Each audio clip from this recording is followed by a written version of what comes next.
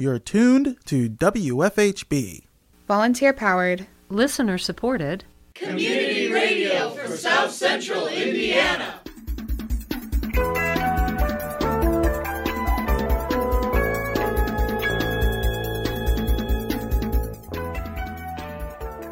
Good afternoon. Reporting for WFHB, this is Brandon Blewett. And I'm Robert Shull.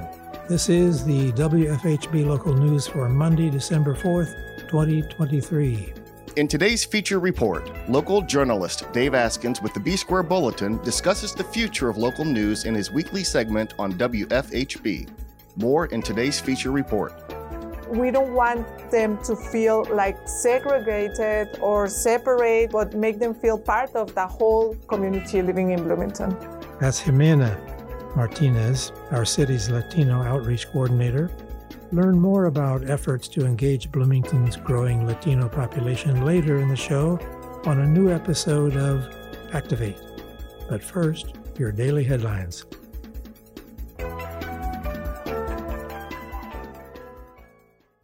During a legislative update hosted by the local chapter of the League of Women Voters, local officials discussed policy priorities ahead of the Indiana General Assembly's upcoming session. Lawmakers had their sights set on a short legislative session in 2024 after passing a 2-year budget in 2023. The session will begin in January and will continue through mid-March. District 40 State Senator Shelley Yoder outlined her priorities and elaborated on the format of the upcoming session. As I look to 2024, some of my priorities are what I hear from you. And over the last couple of months, I have held town halls, and I was really curious because we have been limited to 5 bills. We can only file 5 bills. This is called a short session. And since joining the assembly in 2021, that was my first year, we were limited to the number of bills we could file due to COVID. And then the next year, we were limited because of COVID again. Last year, we were limited because it was a budget year and they knew we would be tackling a lot, so we were limited again. And now this year, we're limited to 5.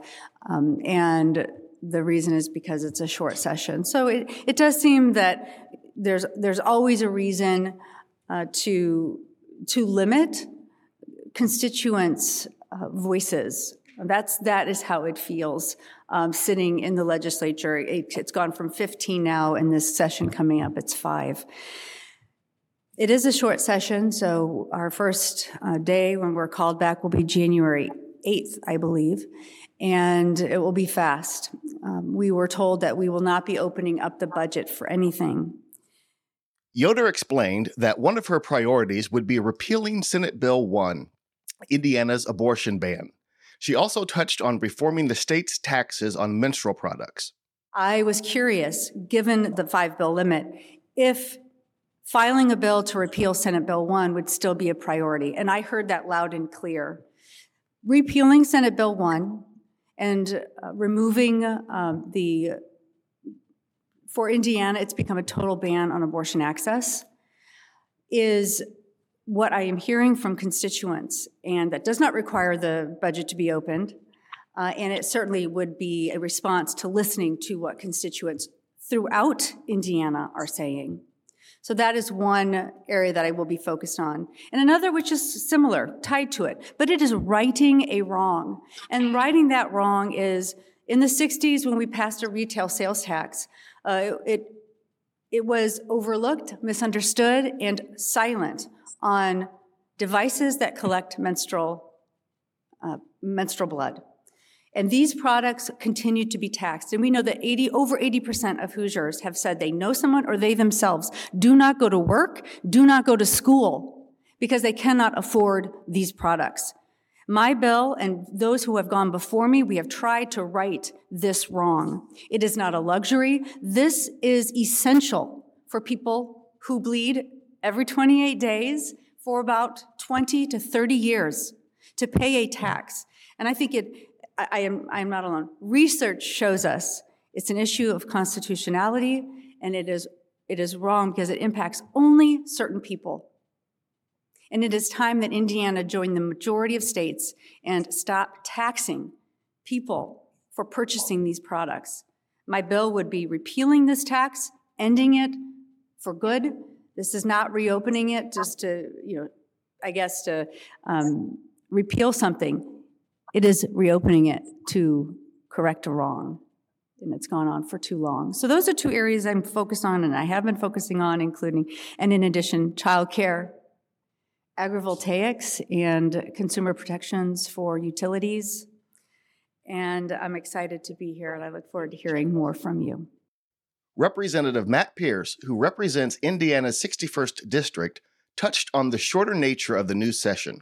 Pierce scrutinized the process, characterizing it as rushed. Major issues that the leaders of the legislature seem to be talking about is readdressing how to ensure that kids reach reading proficiency by third grade. They seem to be most interested in kind of doubling down on making sure we hold kids back from advancing to fourth grade if they don't have their reading proficiency. There's an interest in reducing truancy in our schools, making sure people are actually attending. Speaker Houston wants to make sure that I-65 and I-70 are 3 lanes all the way across the state, so I guess they're going to do something on that. A big issue, which I think will get raised but probably won't get much action, is this whole issue about water and the LEAP district. Should the state be allowed to move water from one region to another for economic development projects? Just listening to the governor and the leaders, they're all saying, oh, it's just getting studied now, it's not a big deal. And I just think they desperately want to avoid a discussion about that issue in an election year with 5 gubernatorial candidates on the Republican side all fighting over things. So I think that there'll be some attempts to get some legislation passed there, but I don't think the leadership's going to let it really move. From the Democrats, you'll be hearing a lot about referendums. We're going to try very hard to see if we can get some legislation passed that would give the people the right to directly place issues on a ballot, as we have seen in other states. Again, you can tell from the leadership's response to media questions about that, they're not very excited about the idea of referendums, so who knows how far that will get. And it's interesting how, at least in the House, the leadership's really been stressing this is going to be a short session. We're not going to do anything, really controversial or bold. It's going to be kind of about tweaking things from the past and just kind of cleaning up stuff. So it may be a fairly uneventful session. During the question and answer portion of the town hall, Brown County School Board member Amy Oliver asked about school referendums. In Brown County, voters turned down a school referendum last year by only 333 votes. Oliver asked what the legislators would do in order to revise misleading language at the State House when it comes to ballot referendums. Yes, I'm here. Thank you for having me. My name's Amy Oliver. I am a school board member in Brown County, and I'm glad that Representative Pierce sort of talked about referenda. This is a related question about school referenda. As you may know, in Brown County in last November, we lost a referendum in our county. We're now in a position that we're going to have to replace well over $1 million per year. And we're talking about doing a new referendum. We haven't decided what to do with that, but it has made me very much aware of the misleading language that the legislature requires on a referenda ballot. And it's just going to be my personal cause for the next year and during the next session that I would really like to see it to be a priority to change the ballot language for school referendum. I know that Monroe County's had 2 in the last year, and I think that may have made people also aware how misleading the language is. So I'm just hoping that both of you can be advocates for that. I know you only have 5 bills that you can propose, but I'm really hoping that this is an issue that can get some attention, because the way the language is written, I think it's intentionally misleading, and it just needs to be clear so that voters know exactly what's happening. So thank you. Representative Pierce responded saying he doesn't believe the Republican supermajority is interested in revising that language. Well, I can just say that I know that issue got a lot of debate when they first moved the legislation that changed that language. The language that's now mandated makes it appear that the taxes will actually be higher than they actually are.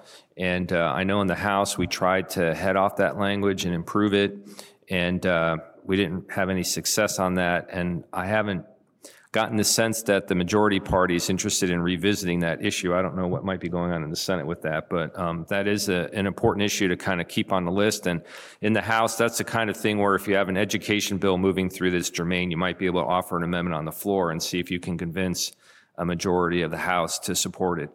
State Senator Yoder added that she saw shortcomings of the state's budget passed earlier this year. She emphasized the importance of referendums when funding education initiatives in the state. Thank you, Amy, for that question. I would add to what Representative Pierce said.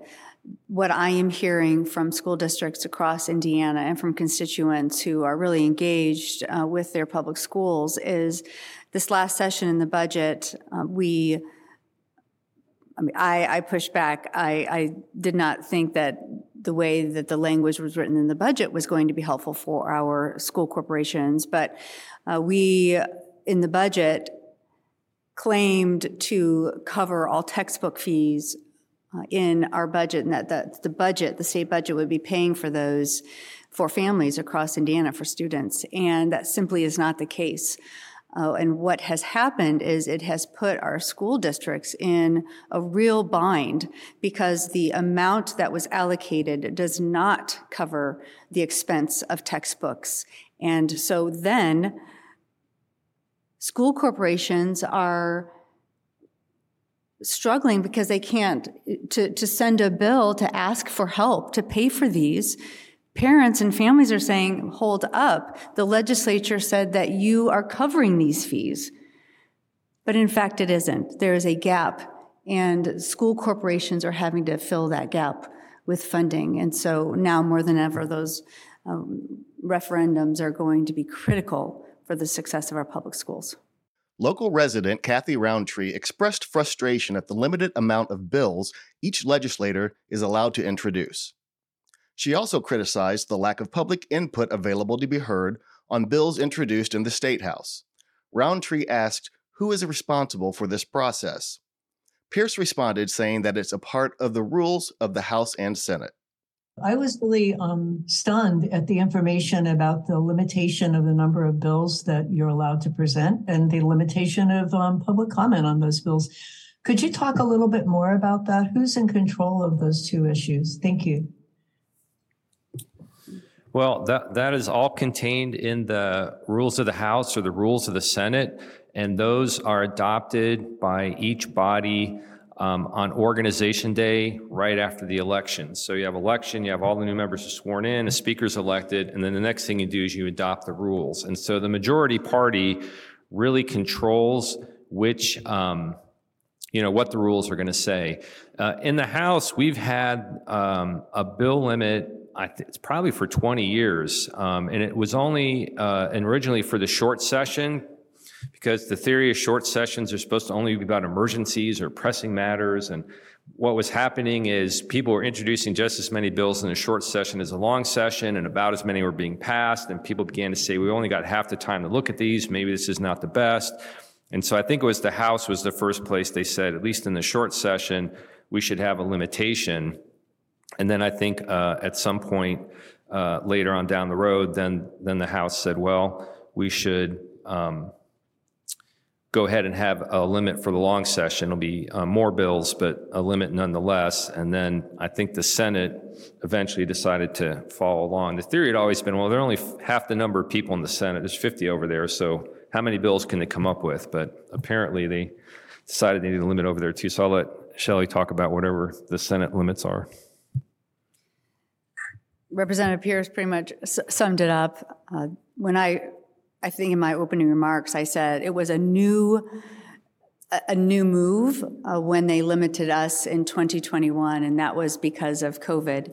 And then the next year was because it was, I'm trying to remember, a budget year, or maybe it was a short session, and then last year they limited us because it was a budget year, and we would be spending so much time on the budget. And then this year, we need to get in and get out. It's a short session.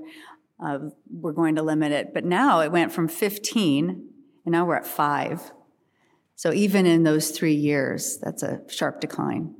All legislators who represent a portion of Monroe and Brown counties were invited to the town hall. Yoder and Pierce were the only legislators in attendance. To watch the full town hall, you can visit WFHB.org following this broadcast. The 2024 legislative session will officially kick off on January 8th of next year.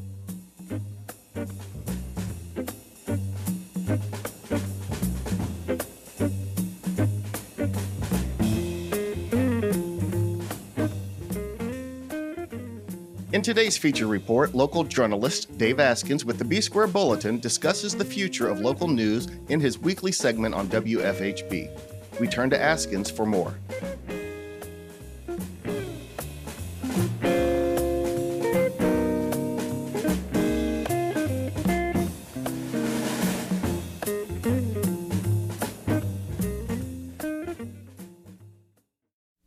The B-Square Bulletin sends out an emailed morning bulletin every Monday, Wednesday, and Friday.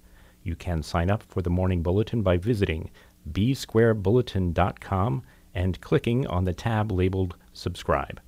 Here's an entry from a recent edition. Talking about the future of local news.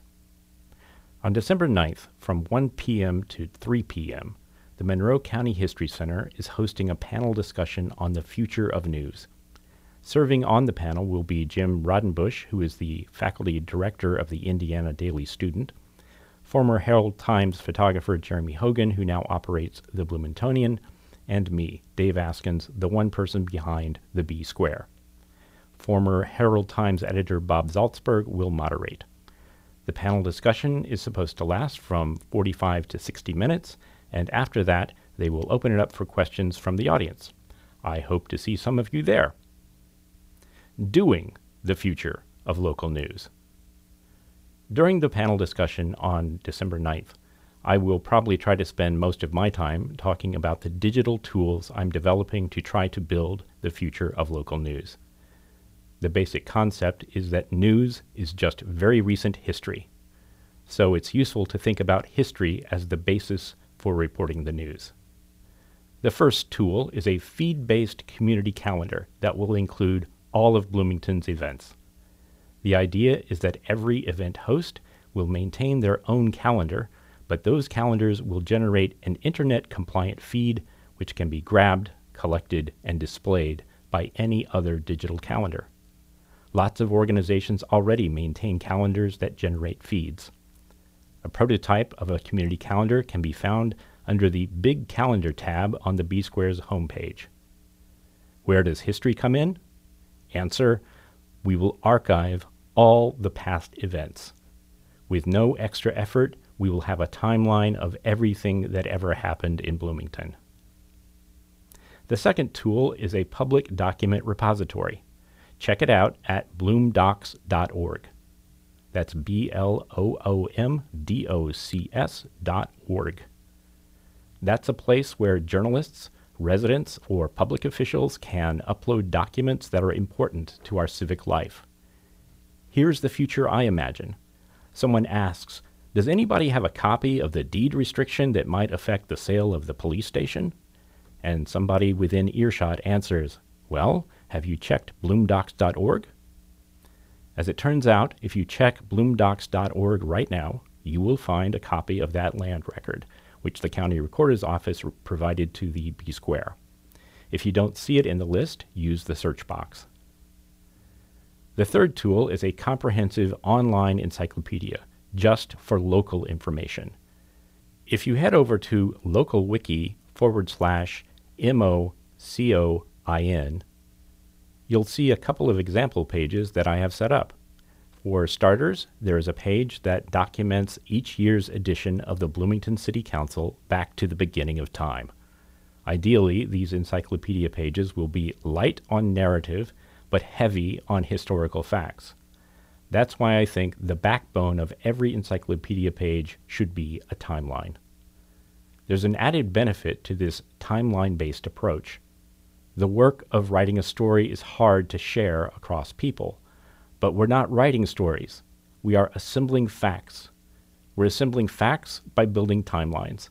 and the burden of building a timeline is easy to distribute across lots of people by working on a wiki platform. The title page to a timeline I've started building over the past few days is Timeline, Bloomington Police Headquarters, 220 East 3rd Street. Help build the future of local news.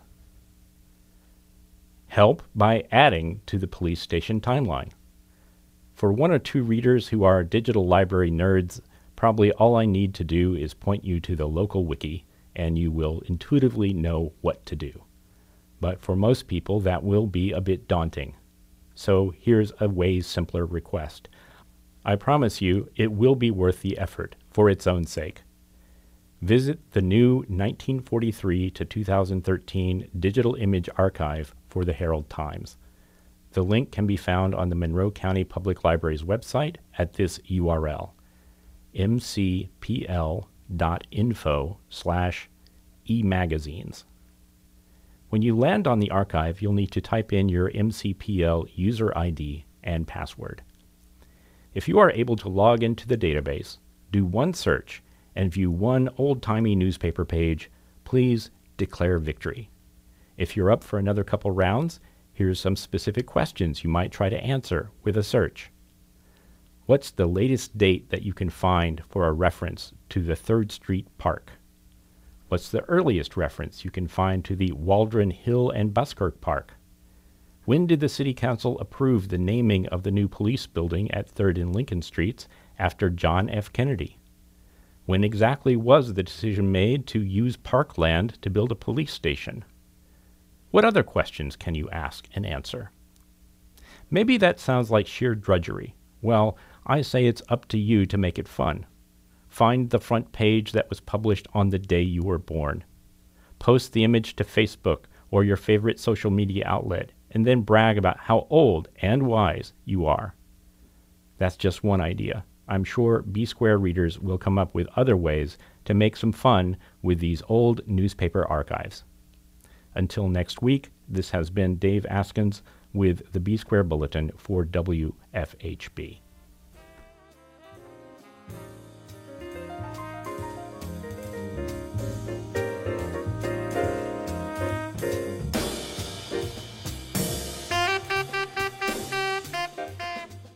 Bloomington's Latino population is growing, and Jimena Martinez wants our Spanish-speaking neighbors to feel welcome in this community. Martinez is the Latino Outreach Coordinator for the City of Bloomington, which also makes her the producer of Hola Bloomington, our Spanish-language public affairs program airing Fridays at 6 p.m.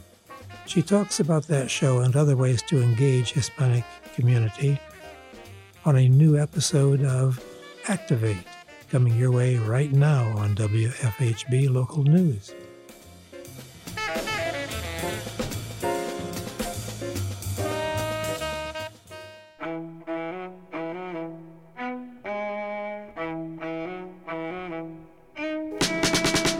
Welcome to Activate, featuring real people working for positive change in our community, encouraging you to get involved, live your passion, and make a difference.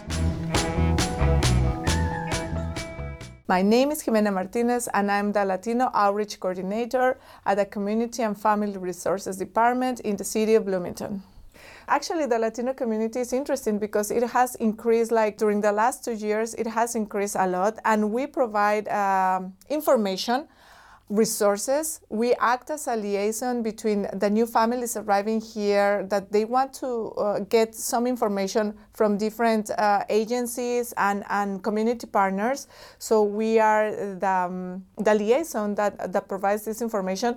I think that the most important thing that we do for the Hispanic and Latino community is trying to integrate them into the community of Bloomington. We don't want them to feel like segregated or separate or, as a different kind of community, but make them feel part of the whole community living in Bloomington.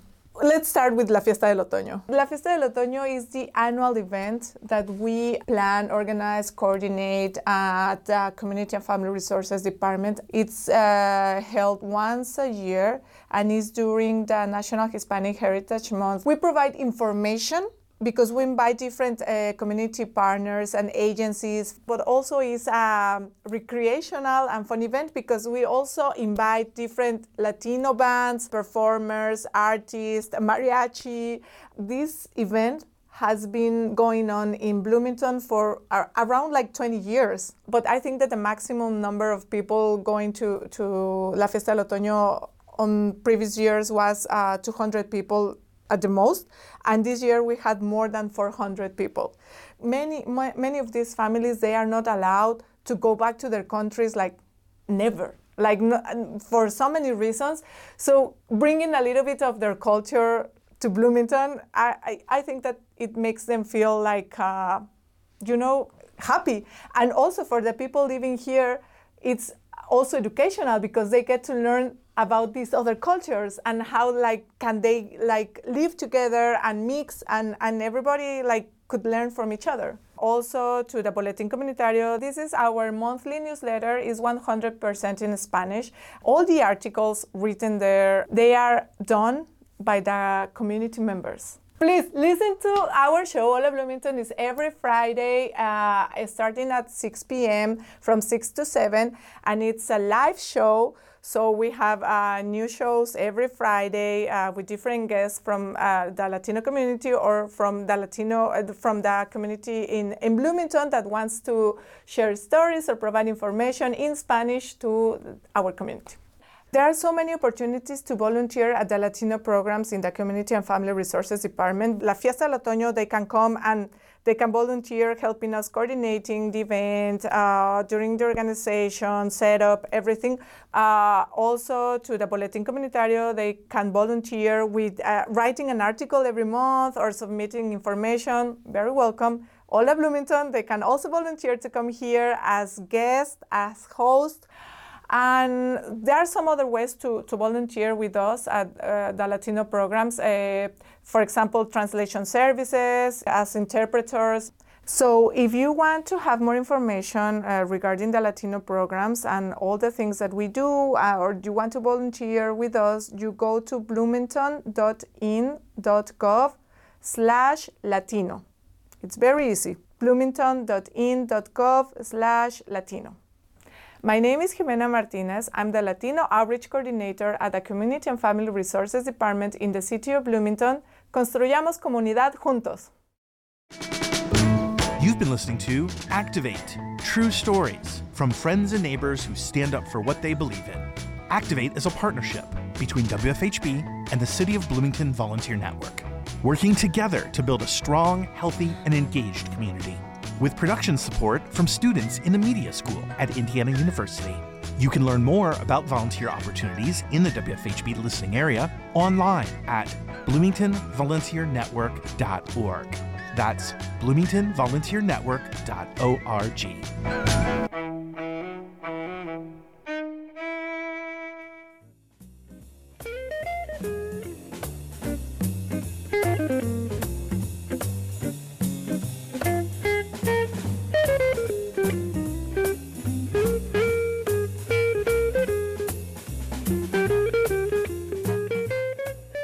Support for WFHB Local News is brought to you by MPI Solar, a Bloomington business specializing in solar hot water, solar electricity, and solar hot air systems. MPI Solar designs and installs solar power generation systems that encourage independence and individual responsibility. More information online at mpisolarenergy.com.